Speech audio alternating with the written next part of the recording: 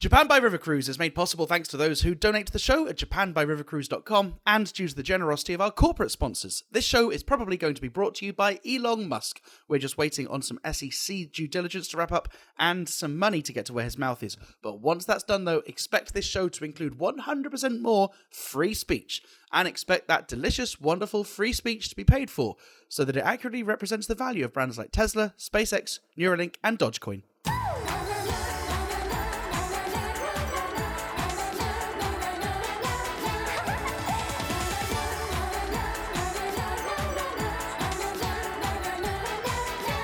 Hello, Brian, and welcome back to Japan by River Cruise. I said that like I was surprised that there's a show. I'm Bobby Judo. Join the club. I'm Ollie Horn. Nice to be back. And joining us on the show is Michelle Yehi Lee, Washington Post bureau chief for Tokyo and Seoul, president of the Asian American Journalists Association, and the only person ever to successfully complete the Seoul to Tokyo Ferryboat Association's 1,000 PCR test challenge. Michelle, congratulations and thank you for joining us. Thank you so much. Thanks for having me. On today's show, Biden's meetings in other parts of Asia. What do they mean for Japan? Also, Biden's time in Japan provides us with the perfect opportunity to ask Michelle the important questions like, is making train jokes about Joe Biden still a thing? And Japan reopens its borders to small groups of tourists and then immediately has to quarantine a COVID infection. Does this mean we're about to see an experiment get abandoned quicker than that time my wife got curious about pegging? All that coming up as part of our extra long format. Plus, Ollie's got this time's River Cruise recommendation. Ollie? Maybe it was the extra long format that prevented the experiment going well. Yes, Bobby. In River Cruise innovation news, to accommodate the trickling of tourists entering the country, an enterprising cruise liner in Osaka has made a modification to one of its medium-sized fleet. Going from the press release that I've got in front of me, it seems that the Japanese passengers are likely to continue to ride the River Cruise boat as normal, and foreign tourists will be invited to ride one of the 8 moving Ferris wheel carriages that have been attached to the left side of the vessel. The technology is still in its infancy, and since looking at these early press shots and videos, I can see that passengers have been issued with oxygen tanks to help with the parts of the trip where their cabin is submerged underwater. Additionally, I've learnt that the operator is looking to add a second Ferris wheel to the right side of the boat to meet capacity demand and also to help the ship stop turning in a circle. Also, in your River Cruise industry news, there's a fun new way to enjoy Kyoto's Kintsugi riverboats. That's a fleet of riverboats that were originally constructed in the 1580s and have been painstakingly repaired over the years using the Japanese art of kintsugi, which is filling in cracks and holes with gold. Kyoto River Tours LLC is now offering an all-inclusive package, including goggles, a snorkel, and a map of the numerous sites in Kyoto's rivers where these boats have sunk. More on these stories later, but first, because gold is heavy. Let's detach the swan boat and go on. It weighs a lot. Yeah, good gag, very heavy. Right, Bobby, just you and me. Let's leave Michelle here on the shore. You and I are going to sneak off into the little swan boat and have a little chat. Bobby, it's we're still on our releasing every month schedule, but this one we managed just by a whisker. Let's have a bit of a catch-up. How have you been these last 4 to 5 working weeks? Oh, super busy. Super busy. We're getting ready to open up our barbecue shop. We've got the crowdfunding returns to be done. We're starting this week. We'll be sending out sauces and spices. I've done a couple of pre-events, and I'm working really hard to kind of put together the barbecue shop. I've been painting and constructing a deck. And actually, so I was out. I saw the Instagram post. This is hilarious. I was really proud of myself, working really hard. I had my gear on, I had my goggles on, and I was working with like a paint sprayer, and I was spray painting the roof, like climbing up through the rafters. And my wife came out and she said, "Oh, you're working really hard, huh?" And I said, "Yeah." And she said, "Can I take a picture and put it up on Instagram?" And I said, "Yeah, sure." And then I looked at the pictures that she put up, and she'd captioned them with "cosplay mitai" and "Happy Halloween," which is basically like, look at this asshole playing dress up. Yeah.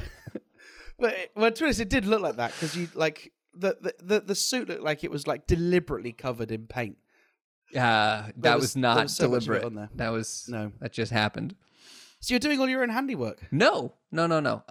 We've got contractors who are helping a lot, but our budget for the restaurant is significantly less, which is not a dig at the crowdfunding supporters. was significantly less to do the actual renovations of the shop. I think it's a dig at the people that didn't support. Yeah, could have been better. So what we're doing is we have contractors doing kind of the base work, and then the stuff that like is a little bit more time consuming, they show us how to do it and leave the stuff, and then we're doing it ourselves. That sounds like a recipe for disaster. Yeah. Luckily, it's not the part we have to live in. Right. It's just where your paying guests are going to be are going to be based. It's just where we'll be preparing food for people to eat. Have you got like you were telling me that you've already got your smokers as well? Grills, yeah. So I've got so they're in transit right now, but we bought 6 big lidded American style gas grills, charcoal grills. We bought 1 big gas grill. We bought another huge kind of like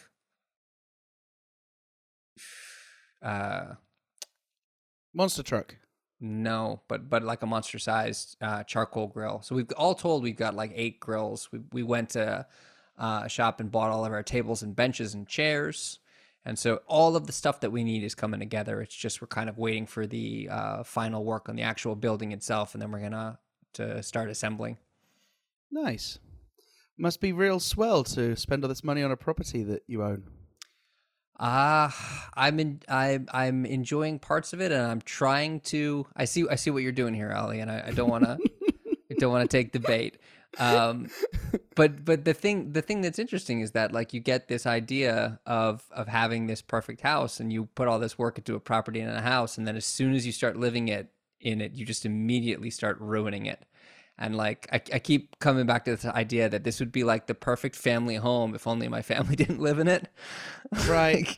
Yeah. I mean, your girls are how old now? 6? They're almost 7, and Yeah. I go, guys, just stop. Okay, stop jumping on the couches. And they go, okay. And then a couple of days later, it's like, guys, please stop jumping on the couches. And they're like, okay. And then it's gotten to the point where I'm like, okay, just stop jumping on this one couch because it doesn't have a rug under it. So just jump on that one. This will be the not jumping couch, and even that just doesn't work. You're gonna miss it when they stop jumping on the couches, though. I am. Yeah.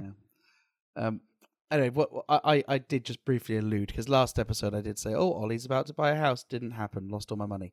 Next, we it's absolutely rotten.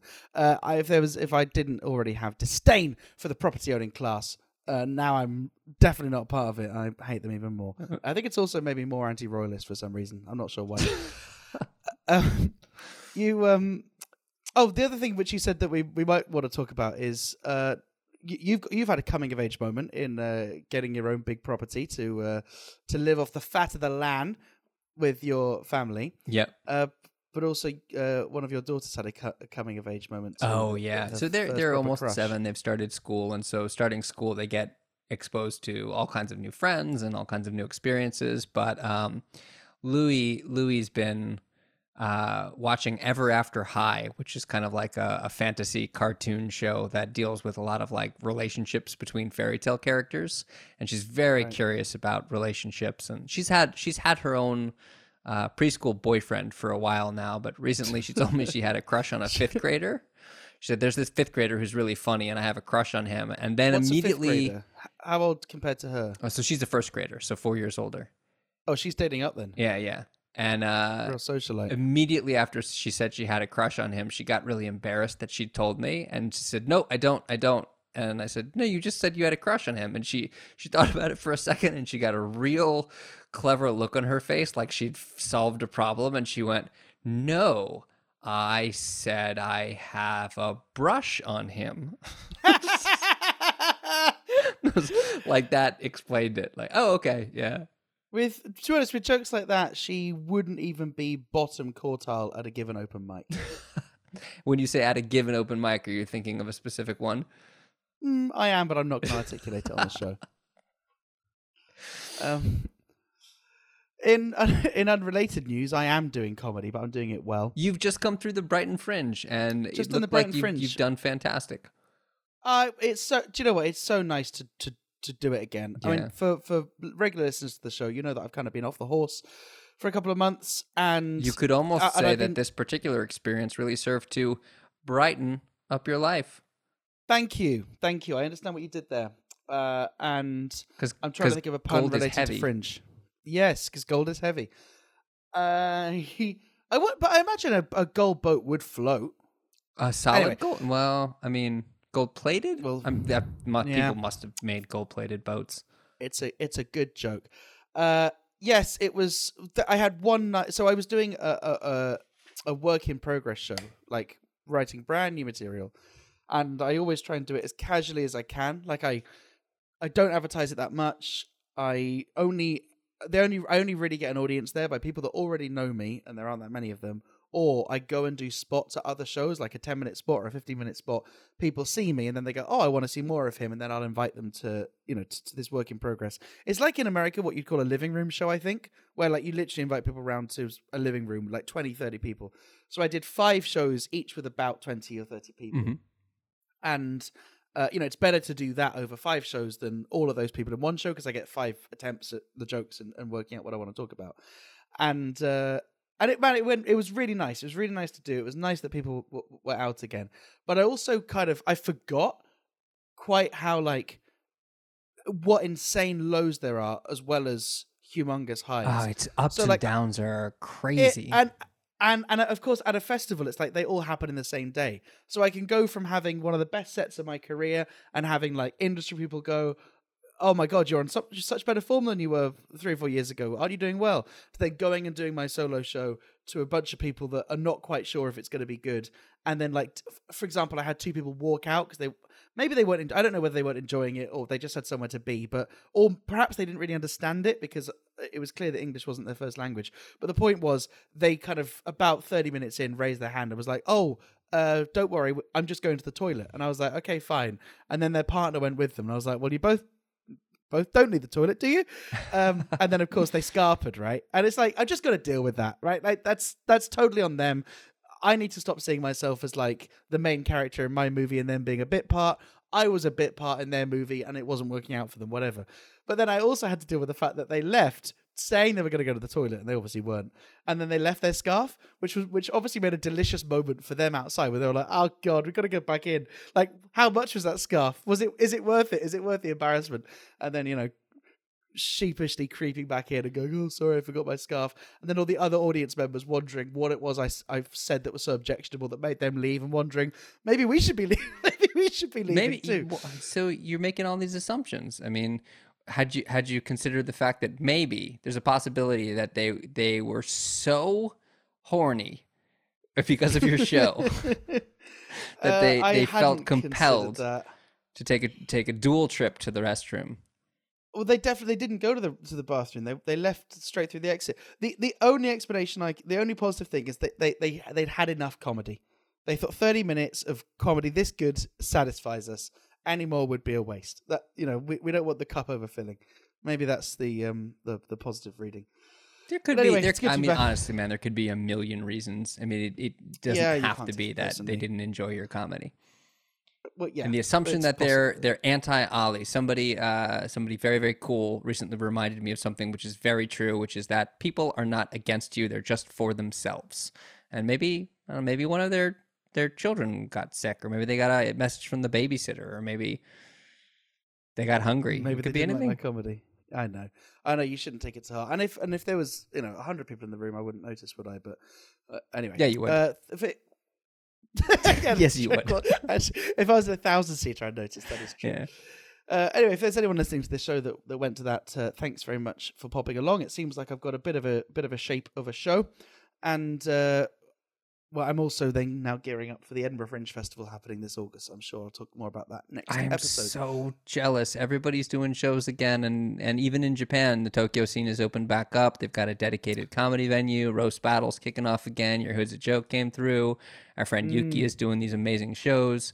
There's all of these opportunities and people all across my social media feeds that are going back up, and it's just been off my radar for so long that I'm experiencing real serious envy about people getting up. Stand up is really cathartic. It's as I've recently started doing therapy, right? Which I'm, by the way, absolutely killing. I'm doing so well. I win like most of them. In therapy, I hear you're supposed to go for 6 laughs a minute. Yeah. If you're not getting 6 laughs a minute from your therapist. And and also what's interesting is it's kind of I have to pay her, which is very similar to my Edinburgh Fringe experiences for the first 3 or 4 years. But I do think that there's a lot of similarities between what you do when you're writing jokes about yourself and what a therapist expects you to do, which is like rationalize every presumption that you're making and, working out whether something is logically consistent just in the framework that you're discussing it or whether that's always true. And, I've said this before on the podcast before that anyone that has some kind of hobby where you get a sense of flow, where like you can't, once you've started, it's like a steam train. You just have to continue. A boat. Sorry. God. Once you started, it's like a rubbing boat. We're out of practice. Actually, I really am off the horse. Off the boat.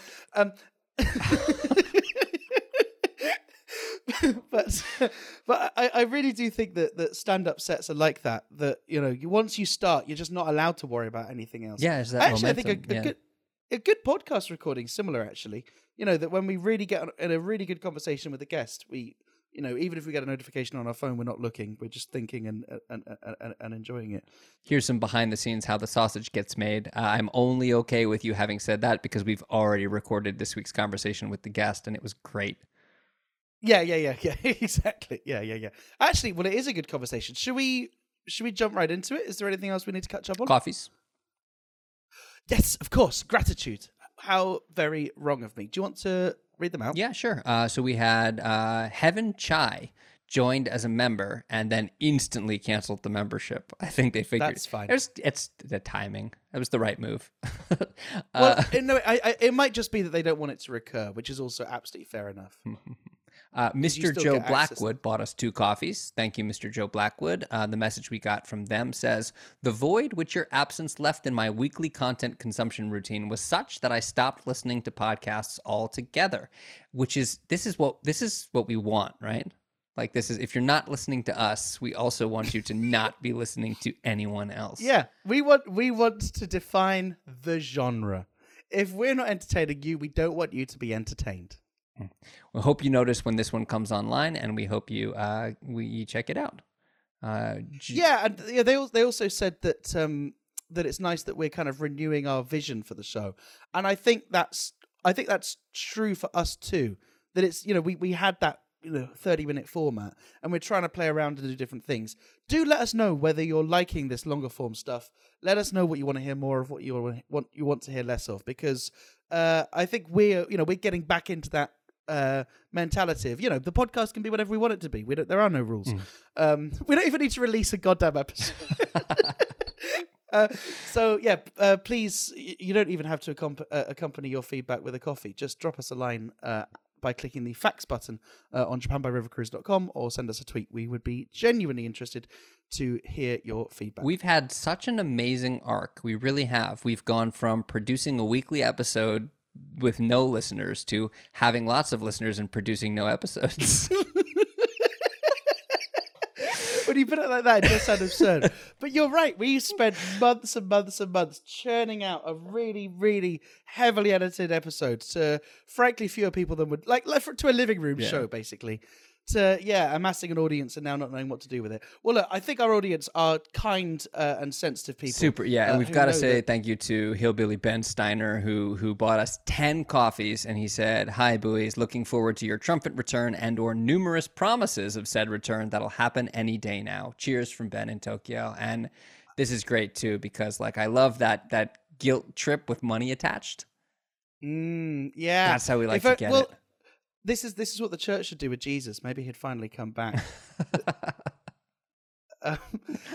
Right, with that, Bobby, shall we moor our swan boat? We've still not really worked out the logic of this, but I think what we're doing is we're mooring our swan boat, getting onto a different boat, which has room for another guest, and inviting them... Sitting down. At the captain's table.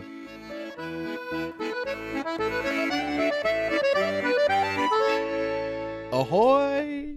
Michelle, thank you very much for joining us at the captain's table. Have you had a nice trip so far? Wonderful trip. Very good. Let's go ahead and jump right into the news. So Joe Biden has had huge meetings with pretty much all of the major players in Asia. But let's go ahead and start with the most important one. Michelle, what policy changes do you think will result from Biden's summit with BTS? You mean the closed door summit that we don't have access to? What's on those minutes? It's Why aren't we outrageous. allowed to know? We need to know. The public needs to know. Do you think there's a chance that he actually just thought he was meeting with the South Korean army? Possibly. These politicians sort of know how to dance. So run us through Joe Biden's his tour through Asia, which you were there for a lot of, right? Yeah, I was there in Korea and then followed him back to Japan, and did the Japan meeting, the Quad meeting, and yeah, he had a pretty busy 5 days. He landed in Korea, immediately went to the Samsung plant and had a speech with. He delivered a speech, and then the South Korean president Yoon did as well. And then after a few days, he made it out here to Japan, had a bilat with Kishida, and then had the Quad meeting, and then went right back to the U.S. Wow. It's weird that he went back to the U.S. and then met with BTS. You think he could have done it over here? Just to set a little bit more context, right? This isn't like a kind of a make-the-wish, final farewell to an old man trip. There are some American strategic objectives, presumably, that compelled Biden to make this trip. Oh, real quick, this is an item that I think Ali is about to broach. This is one that Ali put on the agenda. You should know this about Ali, he always finds a way to talk about Apple products. And I think he wants to talk about this new one, which is called the iPef. I don't know if you're up on this at all, Michelle, but how does Joe Biden's Asia tour tie in with the rollout of the iPef? And what does the iPef do? Oh, man. Okay. So Biden really, the administration said that it wants to show that it's still focused on Asia, that even though it has been focused on Ukraine because it has had to be, that it really wants to show its presence out in East Asia and show that it has a plan for countering China. It's almost 2 years into the presidency, so it is time for him to make this trip out here and try to, meet with these leaders. And one of those aspects of showing that the U.S. has a plan is to do this rollout of the IPEF, which is the Indo-Pacific Economic Framework. Don't call it a comeback of the TPP. Yeah, so I think there's a lot of residual resentment in Japan from the U.S. backing out of TPP, right? Yeah, I mean, it's been really interesting the past few months just asking around about what's been the impact of the U.S. leaving TPP and then having to start the CPTPP. And there are, some concrete issues like, market access from especially like Southeast Asian countries. But it really seems like from Japan's perspective, they feel burned. They feel like they're the one U.S. ally that stayed in this whole TPP realm, keeping it together, dealing with China trying to exceed and the accession of China and Taiwan and Great Britain into the CPTPP, and they feel like they're the U.S. friend trying to hold it together. And there is quite a bit of frustration that I've picked up throughout the past several months out here. I feel like I'm having a stroke listening to all these abbreviations. What was the foreign policy objective with the TPP? How is it now different with this new acronym? And did Biden's trip serve that purpose? So those are really big question marks still. I guess, well, not so much the first one, which is a foreign policy objective of TPP, right? They wanted to strike this trade deal, free trade agreement with several countries so that these countries can gain market access more easily to the U.S., do trade on a more, affordable, lower barrier basis, and form this whole network of countries that would essentially kind of counter China. And China has its own free trade agreement. And then, of course, under Trump, the U.S. pulled out. The whole incentive that the U.S. used to get some of these more reluctant countries to join, especially in the face of China, was to say, look, you're going to be able to do more trade with the U.S. now and come join us. And then after that, Trump pulled out. So there was this vacuum created afterward. And what the Biden team is now doing is coming up with this whole new plan to say, look, we are past trade agreements now. It was way too complicated. Domestically, it's not working for us. This commitment to a trade agreement is not the way we want to go. We want to have it more like loosey-goosey, a little more informal, but kind of working on certain principles like decarbonization or more, better trade. And semiconductors and supply chain management. So it's all these buzzwords, but it was really an introduction of their proposal. There is not much meat to it at the moment. And the way the Biden administration is saying is that they want to work on this together with the partner countries. But of course, the partner countries are asking, well, you're not giving us market access like you did for TPP. Why should we join you this time again? So there's quite a bit of skepticism out here, and it really remains to be seen whether the Biden administration successfully made this comeback to show that they are committed. Well, hopefully they can get something put together just in time for the 2024 Trump administration. But yeah, I mean, one of the things that the administration just officials made the best face. Well, one of the things the administration officials did say was that they want this to be, not so much tied to the political party of the White House, and that they're theoretically trying to protect from the parties flipping. But I heard someone describe it as like the non-alcoholic beer of trade deals, where like if you don't want the baggage of having a hangover and dealing with the complexities of actually getting drunk and dealing with consequences, then you can have this non-alcoholic beer, which is the IPEF. So I've been calling it like the O'Douls of trade agreements. That's the most favorable way I've ever heard anybody present non-alcoholic beer. But we've discussed this on the show before, right? That trade agreements are often not about trade. They're just like a vehicle for foreign policy or for like some kind of international leverage. And, the concessions that you make for trade are normally secondary to, here are the countries that we want to be friends with. Here are the countries that we want to try and put some control on. Here's the political blocks we want to form. So it seems that that's still like the trajectory, but something which seems to have happened in the last 4 or 5 years is this concept of America's relationship with Asia seems to have kind of dissipated, because there is no such thing as Asia anymore, right? We've got the fact that Taiwan, there was all those problems with Trump recognizing Taiwan. You've obviously now got China, which has radically changed its foreign policy in the last 4 or 5 years. And become a little bit more independent-minded. Is there still something special about Japan within Asia? This is a topic that's come up a lot on this podcast, that Japan has always been seen to be the slightly more American-facing and slightly more Asian but not Asian country. Is among all the countries which Biden has visited, has it got some kind of special importance, or are those days over too? Well, Japan is the U.S.'s biggest ally out here. They're supposed to be the most dependable ally and one that it could actually, work with most closely. And that's, the whole idea of the Biden administration is really to try to strengthen alliances throughout the region, use these many different relationships with different countries to try to put up a counter to China.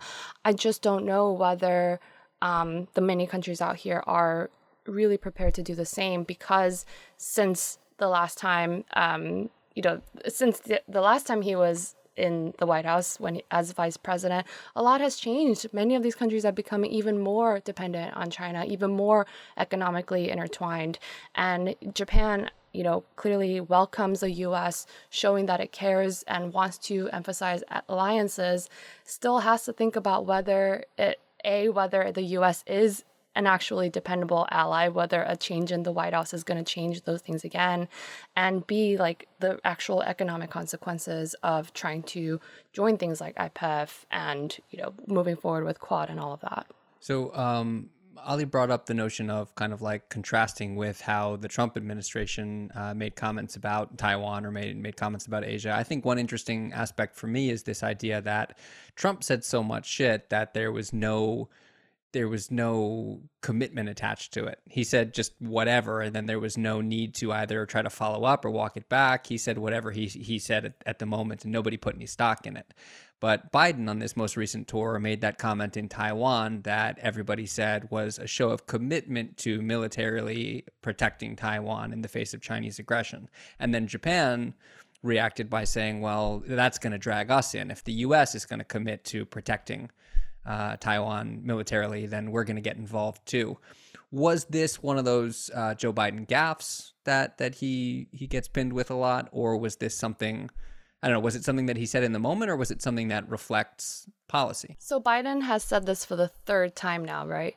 So if it really were a gaffe, if it were a mistake, then he's surely been making the exact same mistake in the exact same way 3 times and walked it back the exact same way 3 times. Peter Baker from the New York Times had a good piece on this, and he asked, he said, maybe Biden wasn't going off script after all. Maybe he just doesn't care much for the script, and he actually thinks something else and wants something else to happen. And the actual, vehicle of the U.S. government is not yet ready to move that way where Biden wants to be. And after the White House walked that statement back after the press conference, many of us were reminded of the way the Trump White House would work, which is that Trump would say things and then the White House would walk it immediately back. And then the question is, who's making policy, whose opinions and whose decisions are driving this issue? And he must have known, President Biden is a very experienced guy in this whole field, and he must have known that coming out here and saying something like that would carry a big weight, would matter a lot to specifically Japan. He was standing right there with the Prime Minister Kishida. So he must have known. So why did he say it? I think that's what we're all trying to figure out. Is this an actual policy change? The White House yet is not willing to or ready to say that it is. So I'm wondering, is there any way that this might be kind of inspired by our reaction to what's happening with Ukraine and Russia? Kind of in the United States' inability to actually take any military action to intervene on behalf of the Ukraine, and maybe frustration there, or Biden wanting to make it clear that the feeling that he has is that, when a larger aggressor makes moves on a smaller country, that he would want to be able to intervene. Yeah, you saw sort of a similar situation with Biden several weeks ago, right, on Russia, when he said that Putin should be removed. And then the White House then responded and said, this is actually not a change of U.S. policy. But how else could you read what the president said? And there does seem to be this bit of push and pull. Maybe it is the frustration of the president feeling like the U.S. should and could do more. I'm not sure. I can't read his mind. But, I think it does kind of throw a wrench into a lot of these questions that we may not expect from the Biden administration, because they're supposed to be the foreign policy experts. Although we're kind of talking about this in the abstract, do you think if it happened today that Taiwan got invaded, that Biden would be able to mobilize troops? I don't know if I can answer that. That is quite hypothetical. As of what the president is saying now, he's saying there is no change in U.S. policy. Like, he himself walked it back the next day. So I think what we first need to do is figure out exactly where the U.S. stands on this, where the president stands on this, and where the White House is willing to actually, put substance to what is being said, and then go from there. Let me follow up with another hypothetical. If Canada were to nuke Tanzania, what do you... I can't do hypothetical. I don't know if it is a hypothetical, though, because China's just like Russia was saying for years, we want, they weren't, for the longest time they weren't saying all of Ukraine, but there was lots of that talk. But basically, Russia was basically saying, hey, look, we're going to invade, we've got tanks on the border, and everyone was like, no, you're not. China has made it very clear that they don't even consider Taiwan to be a separate country, right? All the signs are there, and the moment the invasion happens, which I think it inevitably will, right? Taiwan's not getting any stronger, or not going to be allowed to get any stronger, and China is only empowered by the international community sitting on the fence, and I think China will feel empowered by what's happened in Ukraine. Yeah, one of the theories is that maybe putting this sort of statement out by the president does deter China even more, because it shows that maybe the president wants to be more aggressive. And how much more strategically ambiguous can you get than that? Which is we don't know exactly what Biden is thinking, what the U.S. is going to do. So maybe, how does that actually change things? I don't know. Obviously, we'll just have to see. I think what really needs to be done is for some sort of clarity to come out of the White House on whether there is a shift in Taiwan policy, but I don't see that happening anytime soon either. To bring it back to Japan, what's your read on how Japan is feeling right now about the state of the U.S.-Japan relationship? I think there's a lot of cautious optimism. I run into a lot of fears still about whether the White House is going to flip again and there's going to be a return of Trump or Trumpism or some sort of Trump 2.0. I get that a lot. I've been getting it since I came out here from both Korea and Japan, actually. I think that fear is real, and what that actually means for this period of what seems to be rebuilding of relationships with Biden, whether that's going to last. And I think that's a reasonable anxiety among allies, and just not knowing exactly how the 2024 election is going to go. It now looks like 2022 midterms are going to be pretty tough on the Democrats, so naturally I think there's a lot of that sort of worry. And as with the IPEF, as with this sort of vacuum that was left after the Trump administration on economic policies, economic security policies, there is a big question as to what the U.S. actually cares about and wants to do, and what its vision is when it comes to working with countries out here in the region on economic security issues. Because it's huge if you actually are talking about supply chain strengthening, supply chain alternatives to China, then you have to be working in a cohesive way with Japan and Korea and other countries, even in Southeast Asia. But there's not really that sense. I think IPEF was supposed to signal a comeback and a commitment. I don't know that it's worked. So when I think about the way the US-Japan alliance is going after Trump years especially, I feel a lot of, and I hear a lot of cautious optimism from Japan's standpoint, that they're glad to see at least rhetorically the US is back. It almost looks like the US that they used to know, but they don't know if this US is going to stick. So it's like Biden's writing checks that potentially he can't cash. Might bounce. Yeah. I remember a lot of optimism when Trump came into power in Japan, though. They had the sense that he was going to take a hard line on China and that he was going to stand up to North Korea, and there were all of these optimistic feelings and sentiment that was expressed when he first came into power. Yeah, and actually that sense of being strong on China has now crossed both parties, right? After Trump, even the Dems have come around on, we got to stand up to China. And there was a lot of, people did welcome it out here from Japan that when Biden came back when Biden became president, and even Democrats in Congress were saying that we need to be tougher on China. I talked to many Japanese officials who were saying, okay, well, we're good to see, we like seeing that this rhetoric has stuck and it hasn't left after Trump. But again, I think they also just expect more substance from this White House. Okay, let's look at, so we've had a chat about China. I guess the other baddie is North Korea. Did anything change during this trip?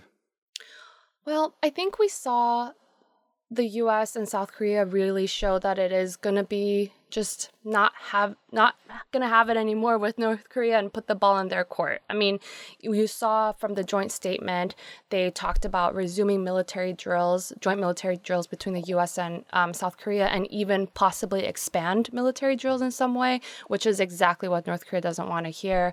It talked about cyber crimes by North Korea, which was actually new. They hadn't talked about that publicly in a joint statement before. And you can see that they are just hardening their stance toward North Korea, which is sort of what we expected anyway. But other than that, I don't think there's much of a daylight between what the Obama administration did and where the Biden administration seems to be heading. A lot of experts I talked to said that their joint statement and the approach now with South Korea seems to be like strategic patience 2.0, a return of Obama times, where you don't try to escalate tensions purposefully, but you also don't try to make massive gains on diplomacy purposefully either. Because that is definitely a difference to the Trump policy, right? Because Trump wanted to stop all of those military exercises. He famously went and shook hands with North Korean officials in North Korea. Yeah, and President Biden, when he was asked if he has a message to Kim Jong-un, he said, "Hello, period." And I think that's Yeah. pretty much all you needed to know of where we're headed. We're no longer going to have these love letters. We're at hello, period. And that's the idea of not going out of your way to purposely escalate tensions is like, it's like one of those, how do you respond to somebody who clearly just wants attention and will do anything to escalate to get it, is you don't give it to them. You force them to seek that attention in a different way.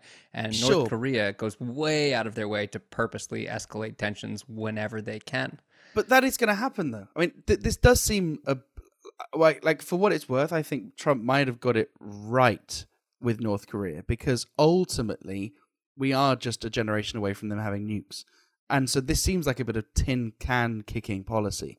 That, like, we're saying no dialogue, but they will force dialogue the moment there's a credible nuclear missile, right? Right, and they are now showing all the signs that they're about to conduct their 7th nuclear test. So the weapons program it's growing. Their nuclear capabilities are growing and have been for a long time, regardless of what the U.S. policy has been. And Ollie, to your point, there are Democrats who work in the North Korea space who still think that Trump did something right, and that was his approach to North Korea, which was just something different. It wasn't the best thing. It was some smart down. people agree with me. I still do hear that from a lot of Democrats in the North Korea space. So speaking of the testing that North Korea is doing, let's talk about PCR testing. How's North Korea? What do we know about the COVID situation in North Korea? Well, they don't have PCR testing. A lot of PCR testing, it seems. So I was just desperately trying to make a clever sounding segue, Michelle. Let me have this. let me have it. No, I'm just gonna whack it away. They so COVID. North Korea. It was like 3 weeks ago that they declared that they had their first positive COVID case, which most people don't believe is true. That we have heard like some outbreaks, like kind of in the border region. You know, there's some news still coming out of that region, and people have had COVID-like symptoms. But North Korea said that it's now, had this public health crisis because it had its first positive cases of Omicron variant BA2.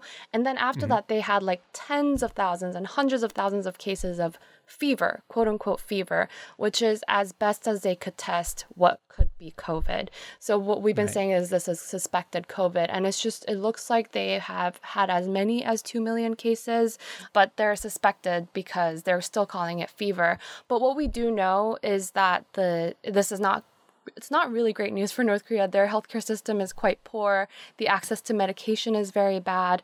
I talked to some defectors recently who talked about how the hospitals that they used to go to don't have reliable running water, don't have reliable electricity. So how could you actually expect them to be treating these potential COVID cases in a good way? And also North Korea is one of 2 countries in the world that does not have a vaccine program right now. So most of the population is not vaccinated against COVID. 3 questions. 1, what's the other one? Eritrea. Okay. Is that a country I know? Oh, that's hilarious. I was looking into tax exemption status, and as an American who has to pay his taxes, even though he doesn't reside in America, the only other country that doesn't have a residency exemption is also Eritrea. Oh, wow. Very interesting. All right, that was the first question. I think I had 3. The second question is there like any humanitarian response from the rest of the world? Like all these poor people having South COVID? Korea offered. So Did they? South Korea has offered COVAX, which is the UN-connected vaccine program that helps poor countries, has offered millions of doses to North Korea of vaccines, but North Korea has rejected them. The U.S. has said it's offered some help. We're not exactly clear whether it was direct or indirect through COVAX. North Korea has not responded. I mean, at this point, it's probably going to be China that they would be more open to. But they've actually kicked out all humanitarian workers out of the country. There are no foreigners, very, very few foreigners left in North Korea anymore because of the border lockdown. So even humanitarian groups, even the UN groups can't get in. So they are not officially accepting any outside help at the moment. Wow, okay. And then third question, how dangerous is this for the rest of the world? I know you're not a virologist, but, we can all have a good guess. Is this a breeding ground for a potentially really deadly form of COVID that then seeps back out into the rest of Asia and we start this whole sorry process again? Another marriage. So that was a callback to the extras, which I encourage you to listen. When you, Marriage number 2. exactly. Well, the WHO says that when there's an outbreak in any population that is unvaccinated, we do risk some emergence of a new variant. But it is curious whether it's going to happen from North Korea, because North Korea can lock its people down very effectively, and it can shutter the borders. It can tell people to just stay home and never come out, even if you starve to death. That's pretty much what they've been doing.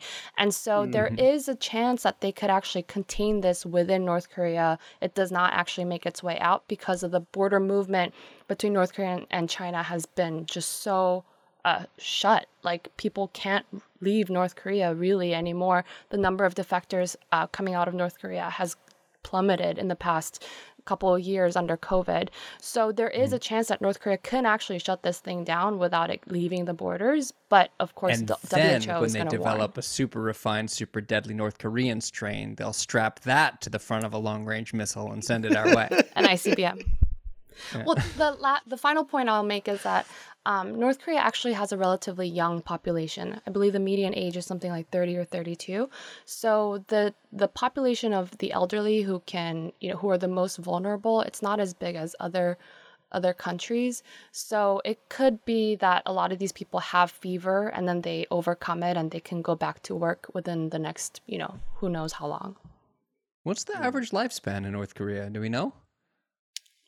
I'm not exactly sure. Oh, I was wondering why the population was lower. Is it just I believe it's tied to lifespan, yeah.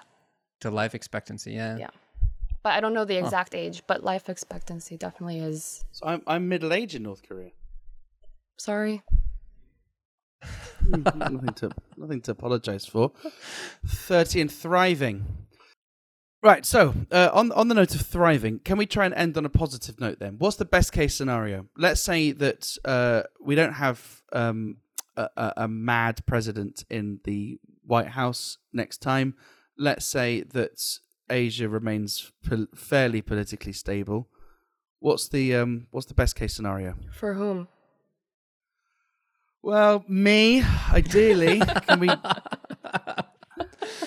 Well, the best case scenario for you, Ali, if you want to end on a positive note, is that Japan is attempting to reopen its borders to tourism. You could get in on one of the select tourist groups. And that would be really funny, right? If the only way that we can do a Japan by River cruise live is if I'm on a tour bus in Kyoto, then sneak off.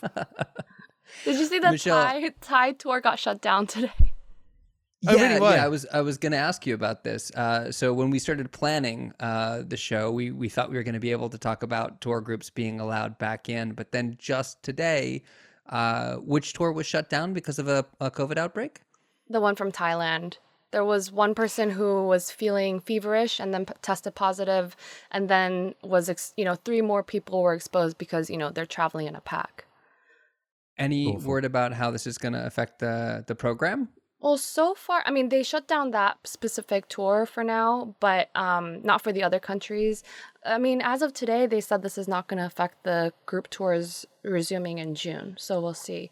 But presumably that person got COVID while in Japan, though, because they would have been tested before they got in, no? You would think so, because they would have needed to test negative before and after getting here. Okay, I'm going to try one more time. What is the best case scenario? Like, how can America leverage the power that it still wields to drive stability in the region and prosperity? I think best case scenario would come about only if the U.S. actually prioritizes its presence in this region.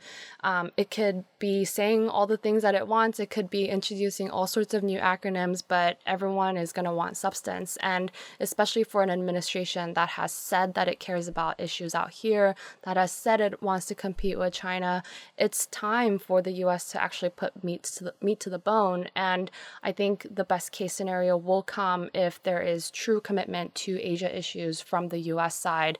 And I think both sides know that. And meat to the bone is famously how the Koreans make their ribs. So maybe that gives an insight as to... is that... No, that's not a good out. That was quite the reach. Michelle, you're gonna take me to task for my PCR testing, and you're gonna let Ollie walk away with that one. But my face said all it needed to.